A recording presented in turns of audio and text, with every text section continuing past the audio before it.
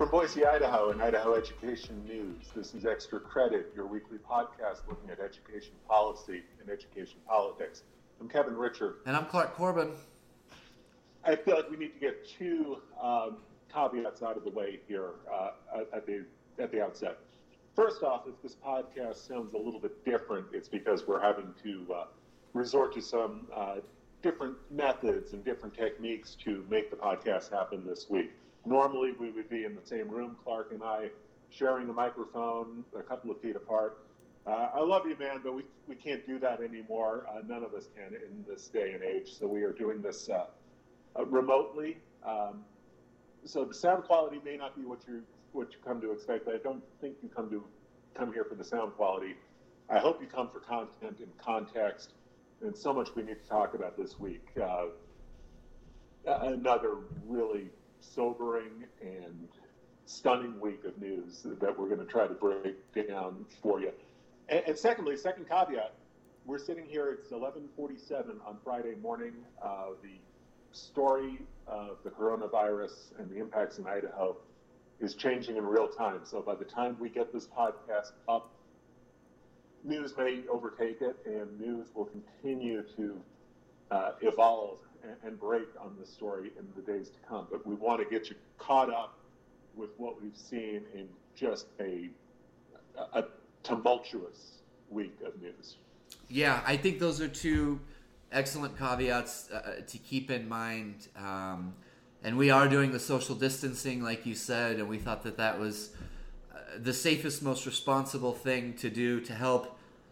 We don't want to be a part of helping spread the virus, and so this is part of an effort that we're taking. But Kevin, let's get right into the news. The top story in Idaho and around the world is the coronavirus, and that has shaped everything from the end of the legislative session to the situation with schools to the health situation across the state, right?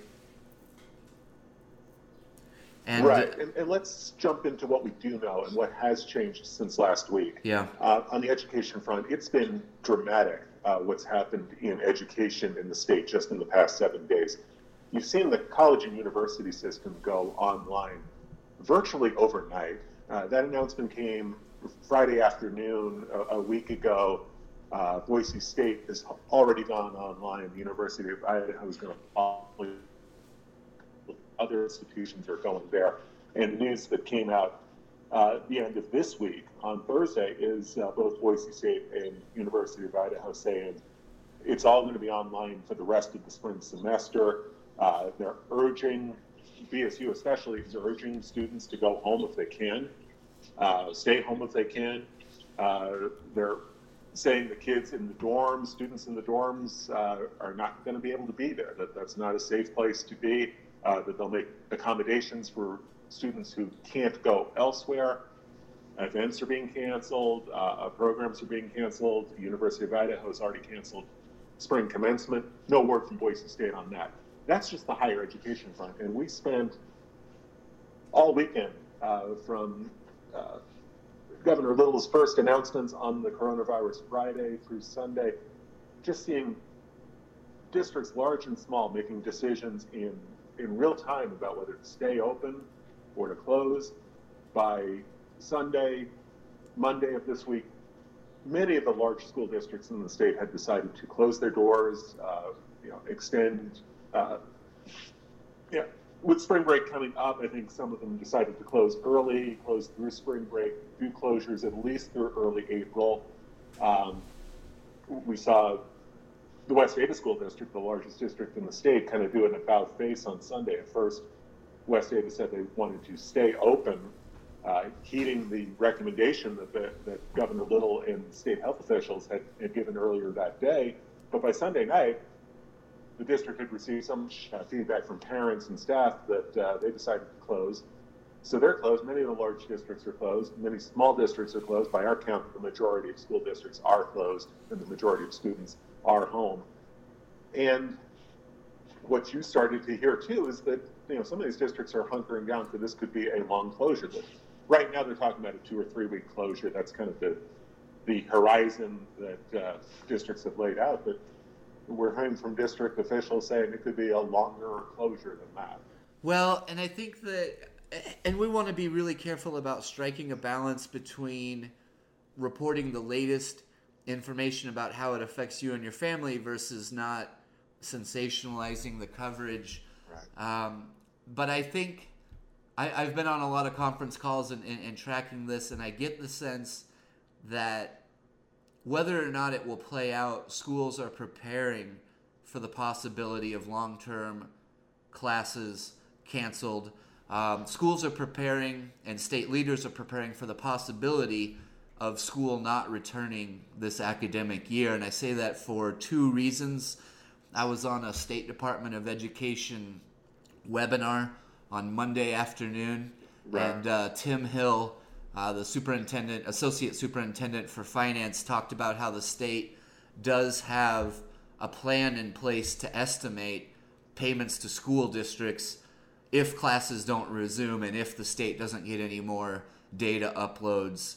There is a plan in place for the state to estimate that. And then I saw the Mountain Home School District in Idaho, Superintendent James Gilbert posted a note on the district's website on Wednesday or Thursday of this week, saying that district is being prepared for, and therefore parents should be prepared for, the possibility of schools closing for the rest of the academic year. And I know in my old home state, Kansas, Governor Kelly issued an order to close schools for the rest of the school year. That was the first such order I had noticed across the country.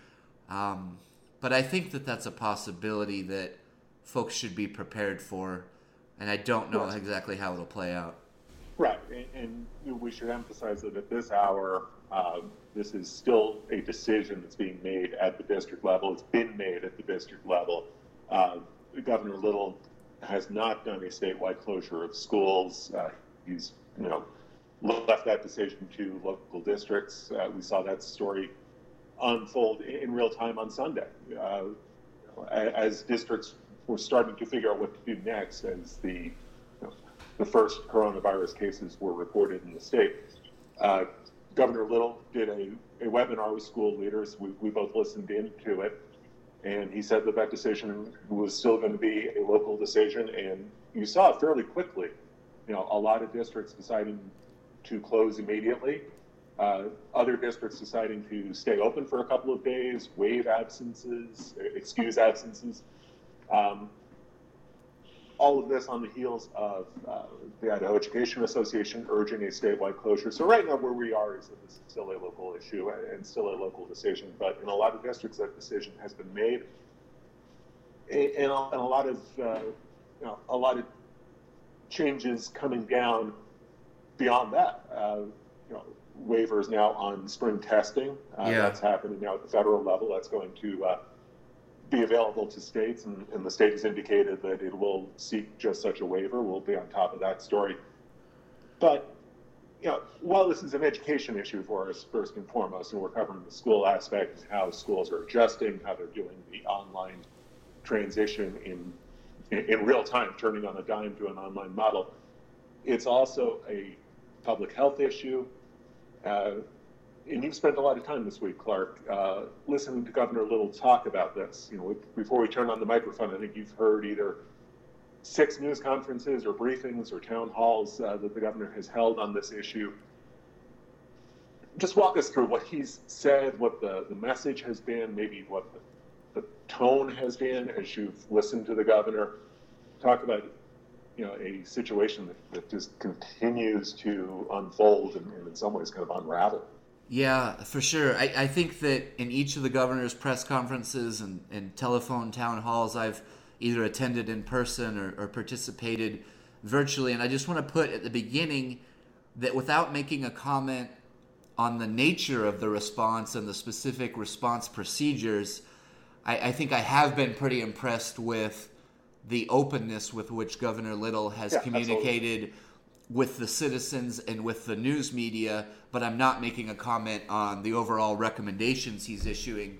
But so what are those recommendations? The fact that he's had 4 or 5 press conferences in the past week on coronavirus speaks well to the openness that he's trying to be as transparent as possible about what's happening here in real time. Yeah. And that's really, as a reporter covering this unfolding in real time, it's almost been hard for me to process it. It does seem very surreal. But Governor Little had 2 press conferences Friday of last week. He had the telephone meeting with school leaders on Sunday. He had a town hall on Tuesday through AARP Idaho where he took questions directly from Idahoans.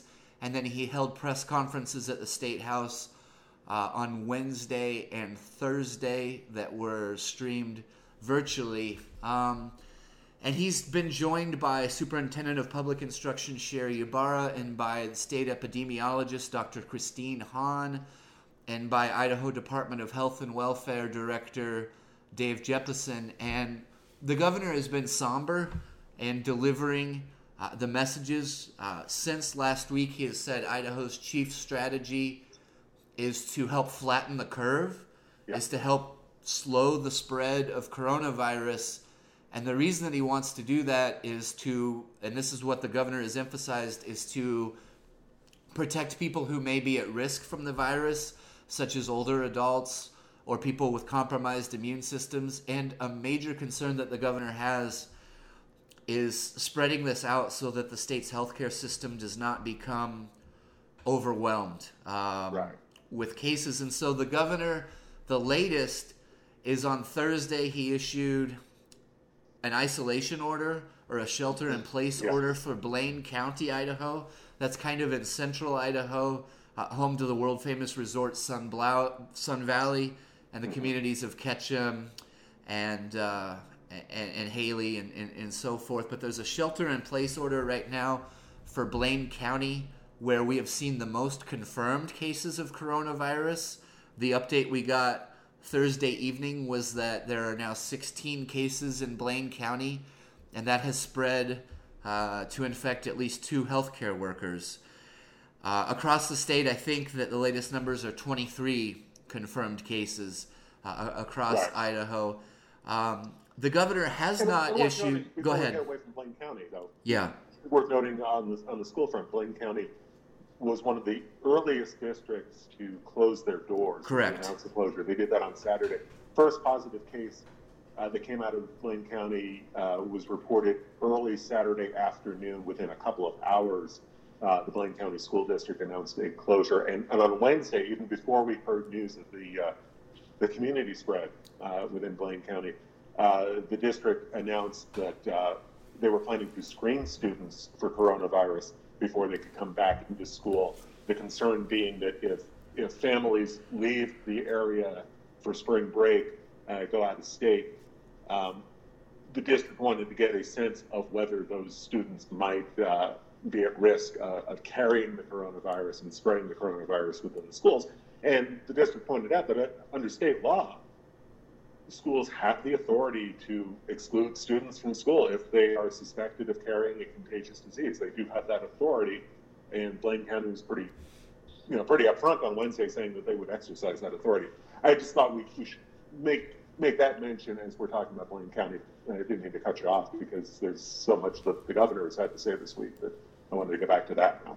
No, I think that's a good point. Blaine County in central Idaho at this point has been the hardest hit by the coronavirus, and the sombering news from the governor late Thursday and from Idaho Department of Health and Welfare is that there is community spread of the virus. Mm-hmm. In Blaine County, they were stressing that it appears that it is not widespread community spread at this point. And so when we talk about community spread, that was a really new term for me this week. All of this is new for me. And a term that we kind of were worried that it was going to come to Idaho. I mean, this is one of the things that we're seeing around the world and around the country, that concern that the virus is spread from individual to individual, and there's no trace point. Somebody traveled to Blaine County and brought the disease. That was what was significant that had changed. The governor and health and welfare officials were stressing that prior to the spread in Blaine County, each of Idaho's confirmed cases prior to that had been due to someone who traveled out of state and contracted it in a high-risk area, or from someone who contracted it from someone specifically who had the virus. The community spread. What was new in Blaine County was that people were testing positive for the novel coronavirus, the COVID-19, without having left the state or knowing why they were exposed to it. That was what was new. And it felt, the announcement as it unfolded on Thursday afternoon, it was sobering. I mean, you listened to the governor. I listened to Senate Minority Leader Michelle Stennett from Ketchum. Yeah. She spoke at the Democrats' end of session news conference, which I listened to remotely. She sounded shaken. She said, "Okay, this is a minimal spread. It's confined within Blaine County. We want to keep it that way." But you could tell that news hit hard. I mean, she was shaken by it. I suspect that you heard the same kind of tone from the governor. I mean, this is a development in the virus that, while it's not unexpected, it's concerning.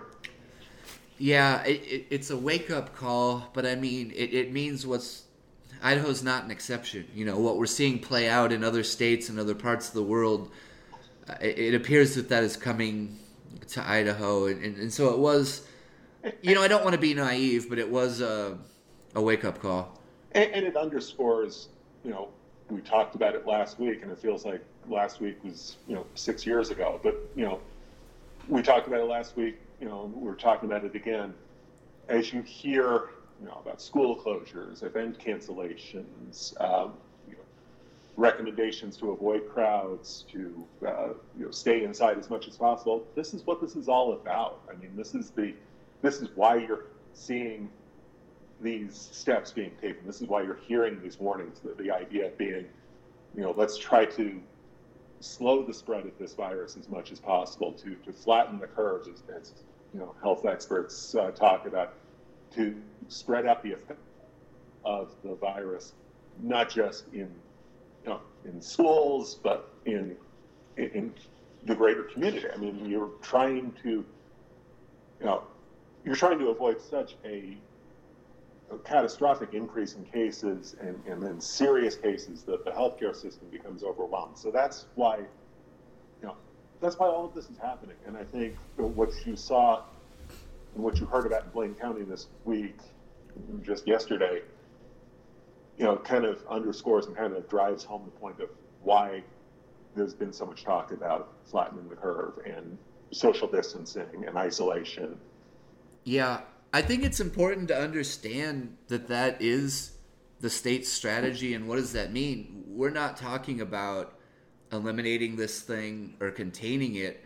We're talking about trying to slow the spread, to buy time and to preserve capacity at our hospitals and healthcare systems. And to buy a little bit of time to a lesser degree, because it feels like there's a lot of catch-up going on here. And we heard Christine Hahn, Dr. Hahn, the state epidemiologist, talk about this week, catching up on testing, trying to get a better sense of who has the coronavirus and who does not.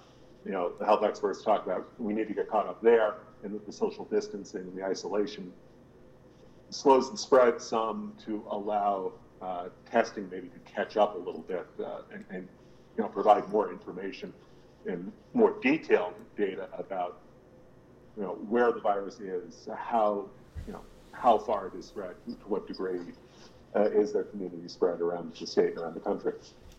Yeah, I think that's a really good point. And just for me, like I said, it's been almost surreal covering it and not necessarily processing it on a personal level. And so I've really been learning about it from obviously what I read, but from Governor Little and from the health and welfare officials, and in particular the state epidemiologist.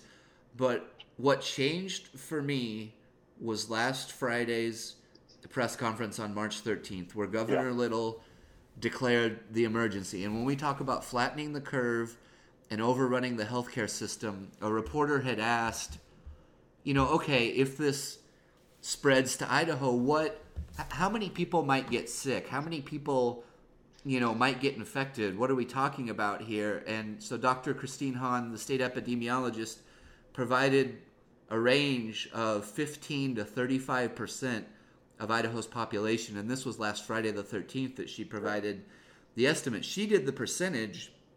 I did the math based on a state population for Idaho of about 1.75 million.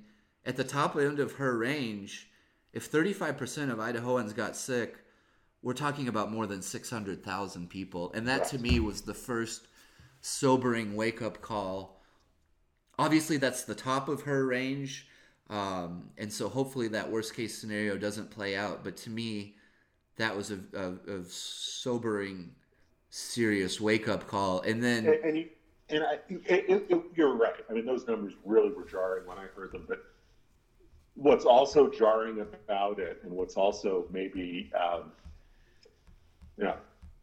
really important to remember as we go forward as a state and as a citizenry, 15 to 35%. That's a gap of 20 percentage points. In human terms, that is about 350,000 people. That's the difference between 350,000 Idahoans contracting this virus. So when people talk about avoiding the spread of this disease and social distancing and isolation, if the spread that they're talking about is that wide, that's what we're talking about. If you want to try to get to 15%, which is still very serious, as opposed to 35%, you think about that in human terms, you can really get a sense of why that is so vitally important at this point. Yeah, and I mean, not to put too fine a point on it, but the rural nature of Idaho, we do not have 300,000 hospital beds. We do not have 300,000 ventilators or intensive care units. And so that's the governor's concern, right? Right. To try to mitigate the numbers as much as possible, but also spread out the number of cases so that the hospitals will be able to, treat people, get them better, get them home, and create space for the unfortunately for the next people who may need hospital care. Yeah. We're almost 23 minutes in, Kevin, and I haven't even mentioned what would have been the top story any other week. But finally, the legislature adjourned, right? The legislature adjourned. Yes. The Senate adjourned for the year Thursday evening, and the House, for reasons I don't understand, came back Friday morning and adjourned early this morning after 75 days. But you wrote you wrote two really interesting pieces at the homepage at idahoednews.org that I would urge everyone to read. Your wrap-up piece about the tumultuous session coming to an end and what happened in regards to education issues. Education was a big part of this session. But even more important, I thought, was your step-back piece on Thursday talking about how the scene at the Idaho Statehouse went from surreal to scary amid the coronavirus pandemic. Do you want to talk a little bit about the approach you took on that story and how you reported it? And then I want to get into some of the legislators who left town early and their decision. Yeah, let's talk about that some more because, I think the end of the session as far as education issues are concerned, I did my best to try to summarize the highlights of that in the story on Thursday. It's important stuff for education. It's important education policy. Any other time we would do a deep dive into the policy, but you've heard us talk about a lot of these policies and you can get caught up there. But it really felt like the final few days of the legislative session, everything was overtaken by the news of the pandemic. And, you and I, we've covered, this was our 7th legislative session together, and, by far the most trying days covering the legislature these past couple of weeks. I think for me, the moment that really struck me about being there was a week ago Wednesday. I was in the Senate State Affairs Committee, packed room, because they were hearing testimony on a bill that would have allowed school employees to carry firearms on school grounds. The room was packed, and we were, elbow to elbow in the room at the same time that the World Health Organization was formally declaring the coronavirus a global pandemic. And that really shook me. That really, I worked from home the following day. I did go back on Friday. Briefly, I tried to social distance in a committee room as much as possible. Thankfully, the Senate State Affairs met in the largest committee room available for the second hearing on the Guns and Schools bill, so I was able to maintain a pretty good radius between myself and other people in the room, but still, fairly large group of folks in the committee room. And that was just last week, Clark. I mean, that was, and again, last week feels like 6 years ago. Yeah. As we saw things unfold last weekend, and stuff I've already talked about, the university system going online overnight, the large districts, so many large districts and small districts deciding to close their doors, and the CDC coming out with new guidelines urging us all to avoid gatherings of 50 or more people.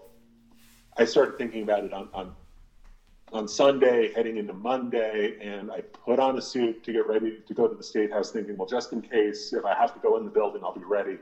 But my mind had been made up that I was not going to go back in that building for the rest of the session. And, that's how I covered the final week. I know that's how you covered the final few days of the session. And, first off, shout out to Idaho Public Television and the service that they provide. The streaming service allows all of us to watch floor sessions and committee meetings wherever we are.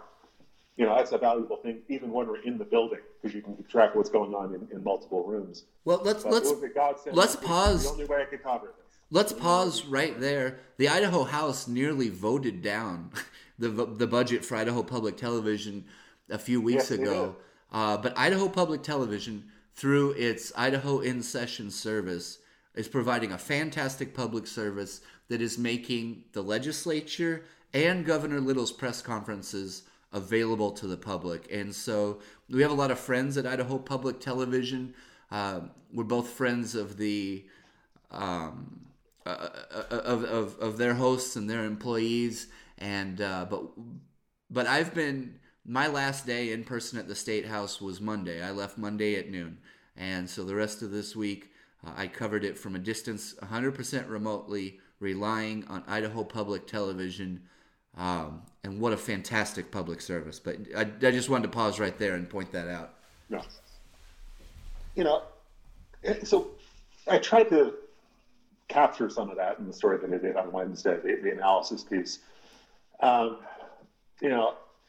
it's hard to be completely objective about this when it's about our health and the health of those around us, the health of those closest to us, and community health. You can't be objective. You can't be completely detached from the story when it is that personal and it's that impactful. It was so. It was so bizarre to watch this session unfold, even watching it from afar, even just 2 blocks away. I mean, I'm in my office here at Idaho Education News, which puts me about 2 blocks away from the state capitol. We have individual workspace, so it's very easy for us to socially distance ourselves from our coworkers here, and we're a small group anyway. But it was very strange to watch it via laptop 2 blocks away and realize that there were large groups of people still gathering and still meeting. I mean, you do the math. There are 70 members of the House of Representatives, and granted, the House chambers, it's a big, majestic meeting space, but still 70 people plus staff, plus reporters, plus folks watching from the gallery. That's well in excess of what CDC guidelines were. It's well in excess of what President Trump said earlier in the week. He was talking about you should avoid crowds of more than 10 people. And yet still you had the House with 70 members meeting, you had the Senate with 35 members, but you also had several members of the legislature consciously and publicly announced that they've had enough, that they felt like this was too dangerous, that this was too contradictory to public health warnings that they decided to leave early. At least 7 Democratic legislators left before the end of the session. There were actually 10 House members absent at the very end on Friday, but 7 Democrats took off, at least 7 between Wednesday and Thursday. Mm-hmm. And Senator David Nelson, a Democrat out of Moscow, sounded the alarm bell when he left town. And if you'll give me just about 30 seconds, I just want to read the statement that Senator Nelson sent out as he left town. And so here's the statement, quote, "I am greatly concerned about the blatant disregard for all recommended safety precautions that the CDC, the White House, and governments around the U.S. and the rest of the world have issued to slow the spread of the virus. Other areas around the nation are going into mandatory lockdown, and social distancing is the recommendation of all healthcare providers. We are putting the lives of people in this building at risk. The longer we stay, the more likely it is that we will also chance carrying the virus home with us when the session does finally wrap up," end quote. The decision that he made and several legislators made, and I should note that the Democrats who left were more vocal about their reasons for leaving. I mean, you mentioned Senator Nelson, Senator Marianne Jordan, who's retiring, a Democrat from Boise. She was very public about saying, "I think the best thing for me to do for my constituents is to stay home and to do my best to flatten the curve." Representative Steve Birch, a Democrat from Boise, he went on his Facebook page and said, "I have a family member who has immune deficiencies, and he was concerned about contracting the virus and perhaps spreading it to that family member." I mean, that's a very, very personal decision that he made. And I should note that while the Democrats were more public about it, you had a couple of Republicans, at least one Republican who left, Gary Collins. This was discussed on the House, was spoken to representatives, so I don't want to speak too much to his situation, but House Speaker Scott Bedke talked about Collins' absence on the House floor Thursday afternoon and mentioned that there was a health concern, that it sounded like he was concerned about being on the House floor. Now, he was not as public and as vocally critical of the decision to stay in session. But you had several legislators kind of making that decision. And, as I watched the session, as I watched the final few days of this session from afar, I couldn't help but think, what was the urgent issue that needed to be resolved in these final few days? And that's not an editorial comment on any of the legislation that was passed, but it felt like the debates that we were hearing and the procedural logjam that we saw unfold. Let's talk about the higher education budget, because that was one of the major sticking points to getting out of this session. You and I both listened to some of the House floor debates, the 3 versions of this higher education budget that had to be written. 2 voted down on the House floor, 1 finally passed on the House floor on Tuesday afternoon.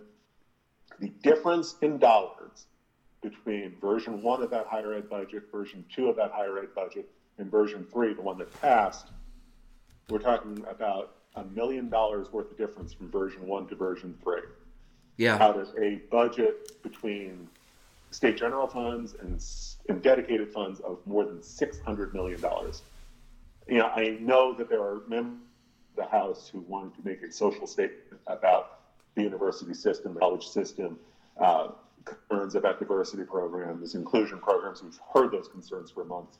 We knew we'd hear those concerns again on the House floor. But at the end of the day, the difference between what was voted down and what passed, really in terms of dollars, is not that big a difference. And, I couldn't help notice that after the higher ed budget finally did pass the House, and again, after some fairly heated debate on the House floor, watching the vote, wondering if this one was going to fail like the previous 2 versions of the higher ed budget, by the time that bill got over to the Senate, no debate, passed unanimously. A Senate that I think to a large degree, in a lot of ways, looked a little bit more like a chamber that was ready to go home. Yeah. And I don't know if that's because of coronavirus or just fatigue or just, hey, I think we've done our work here for the year. Let's just get it done and get out of here. But the Senate seemed ready to to adjourn kind of quietly and, quickly adjourned on Thursday night. But as you mentioned, the House adjourned Friday morning. Kind of bizarre that they came back in the first place because they didn't really do anything except vote to adjourn, and narrowly voted to adjourn. I mean, it was a couple of votes either way. They could still be in session. I think the motion to adjourn passed something like 32-28. I think if two members had switched their vote, it would have failed on a tie vote, and they could still be there. But that higher ed budget, just real quickly, we covered it in the story, and I want to go back to sticking around during the coronavirus before we sign off. But the higher ed budget, one last thing I wanted to say, and we wrote about this, but it really came back to that anti-diversity letter that Representative Barbara Ehart and the 27 other House Republicans signed in July of 2019 that they sent to, at that point, brand new Boise State President Dr. Marlene Trump, pushing back against diversity programs at Boise State University in particular. That came up each of the three higher education budget debates. And in particular, the second time they killed the higher education budget, Representative Brent Crane, a Republican from Nampa, who used to be in House leadership, no longer is, turned his debate directly towards Dr. Marlene Trump from Boise State University and said that it was a direct affront to him personally as a legislator that after he signed the diversity letter, that she went out and Boise State University hired a vice president for diversity. So that was where a lot of this opposition was coming from. And then between the three votes, really bizarre stuff. Representative Heather Scott talked about the thickness and the glossiness of the mailers that universities send out, and she said that was evidence that they need to cut their budget. But stuff that just didn't make sense at all. But the diversity letter was front and center, and legislators made no effort to hide that. And Representative Crane, in particular, directed that debate squarely at Boise State President Marlene Trump and said that he was offended personally that Boise State went out and hired a diversity director. So that's what we're looking at. That's why the House, partially, that was one of the things the House was doing when it stuck around. And what it, Go ahead. And what it did overshadow in the final few days of the session, we had, a debate over a fairly small amount of money. I mean, let's, again, focus on the money here and the amount of money in this higher education budget that was actually in play. That discussion, I think, really overshadowed and took some of the attention away from what I also was sensing was the start of a bigger discussion about bigger issues that are going to face the state here going forward. I think as some legislators started to see what's happening in the stock market, what's happening in the in the economy, what's happening in the business sector, the retail sector, the restaurant and entertainment sectors, starting to realize that we are heading towards a very, very dicey time economically, which could have far-reaching ramifications on the state budget, on the ability to continue to fund some of the commitments that were made to K-12, namely the 5-year, $223 million plan to raise teacher salaries, how this economy might affect the demand on higher education, because, you can talk about glossy mailers, you can talk about, rainbow graduation, all you want, as some of the conservatives in the House have done for several months. What we know about higher education, not just in Idaho, but what we know about higher education is that when the economy turns bad, and every indication is that the economy is heading towards a pretty steep downturn here, higher education enrollment increases. People go back to school. They want to finish their degree or get their certificate. And they decide, look, it's time to scrape together some student loans or scrape together some scholarship money, get some training, get ready for getting back into the workforce when the economy does rebound. So if we're looking at a tight economy next year, if we're in the midst of a downturn heading into the summer, the fall, next legislative session, you're going to see increases in enrollment at the higher education institutions. You're going to see an increased demand for higher education. That's just economic reality. that we've seen play out over and over.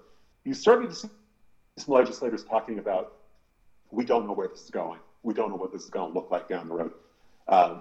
One of the last things the legislature passed this year, and it didn't get nearly as much attention relative to all the higher education budget debates, passed a bill that allows the state's Board of Examiners, a group of elected officials, including the governor, to dip into reserves if needed to balance the books on June 30th if the state does not have enough money to balance the books. And there are a lot of concerns about what's going to happen with sales tax revenue the final 3 months, whether people are going to seek extensions on paying the balance of their income tax, because you can now get an extension at the federal level.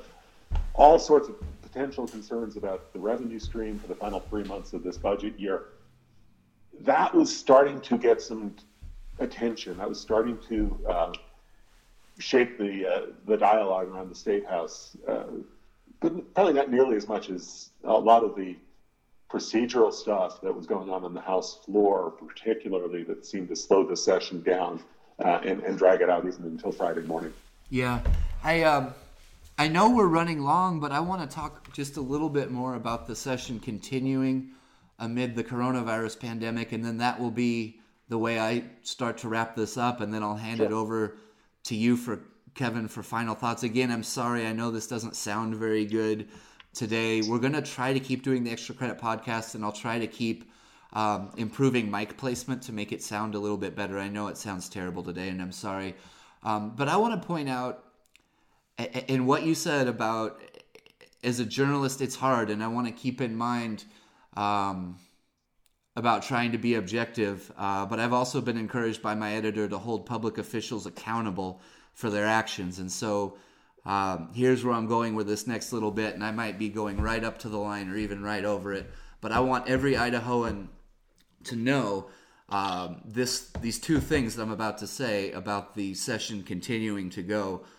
On Tuesday, I want to say it was, the Idaho House put out a press release. House Republicans put out a press release saying that they were taking very serious coronavirus precautions, including avoiding large groups, avoiding crowded rooms, and washing their hands. That came out like 4 o'clock or so on Tuesday afternoon. Within an hour, that sounds about right. Within an hour, Representative Dorothy Moon, a Stanley Republican, stood up on the House floor and invited all of her colleagues to go to a party that night to celebrate the end of the session at the Basque Center in downtown Boise. This was after the guidance from the president to avoid groups of 10 or more. The second thing, on Thursday, the House voted down a motion from Representative John Gannon, a Boise Democrat, to adjourn due to emergency. The House voted that down and kept going. And I keep thinking back to Senator Nelson's quote about these legislators returning back to their small hometown districts. But we don't know what's going to happen. There haven't been any legislators who have tested positive or even been tested that I know of at this point. But I wanted every Idahoan to know. Scott Benton talked about how none of them were showing symptoms at the end of the session. He said that Thursday night in the session news conference. Sorry. But I wanted every Idahoan to know that within an hour of the Idaho House sending out a press release saying they were taking these precautions and avoiding large groups, within the hour they had organized an end-of-session party. But to me, I'm not trying to scare people. I want to hold policymakers accountable for their decisions. But to me, this is heartbreaking. It's affecting my family. My brother works in the service industry in Washington State. He lost his job this week, and he doesn't know what's going to happen next. On Thursday night, late last night, I got an email from an Idaho woman who I don't know, who said that her husband, because of a stupid decision he made, is in prison right now, and she's scared, and they have 3 young children at home, and she asked if I could check on that situation. And this is heartbreaking to me, and it's affecting me, and I know it's affecting your families, and I'm not trying to scare people. I'm trying to share the best information that I have, knowing that so much of it is uncertain, but it's heartbreaking to me, and it's affecting my family, and I know it's affecting your family, and I know these are uncertain times, and we may be in the very early days of this, and I don't know where it's going, but we think it's important to share the information that we can in a way that's responsible. And it's something that I struggle with, and it's been hard for me to process.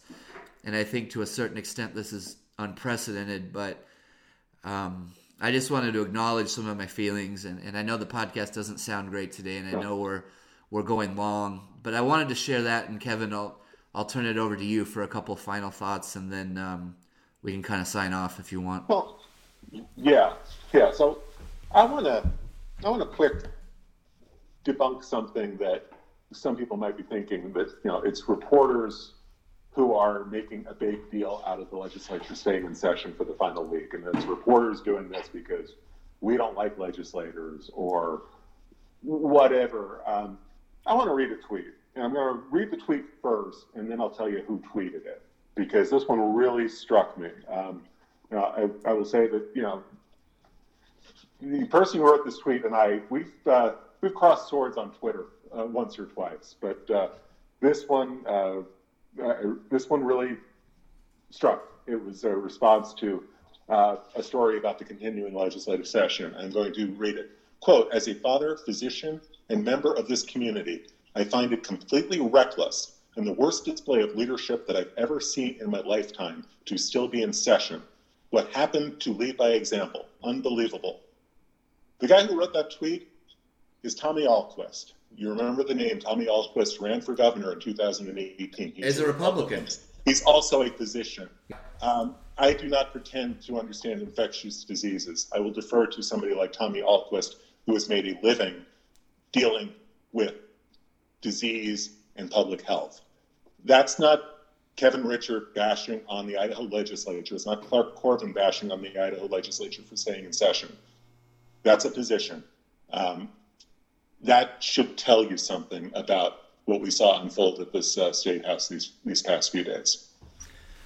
I think that's as good of a final word as any. Thank you, Kevin, for sharing that. Take care of yourself and take care of your family, and I hope all of our listeners can stay safe. We're going to try to be back again next week with another edition of Extra Credit. I'll try to experiment with some microphone placement. I don't know any more than a lot of people listening at home, and I'm just trying to be thankful for what I do have and how fortunate I am.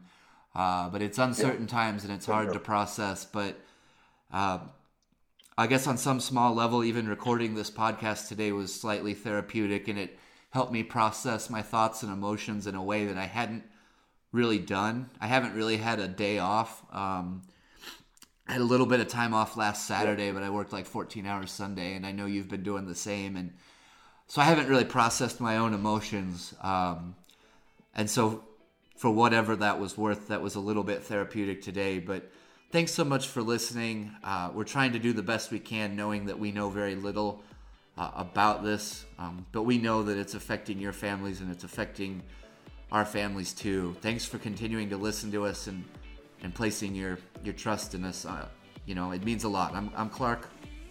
I'm Kevin. Stay safe and be smart out there for yourself and for those closest to you. All right. Have a good week. Thanks so much.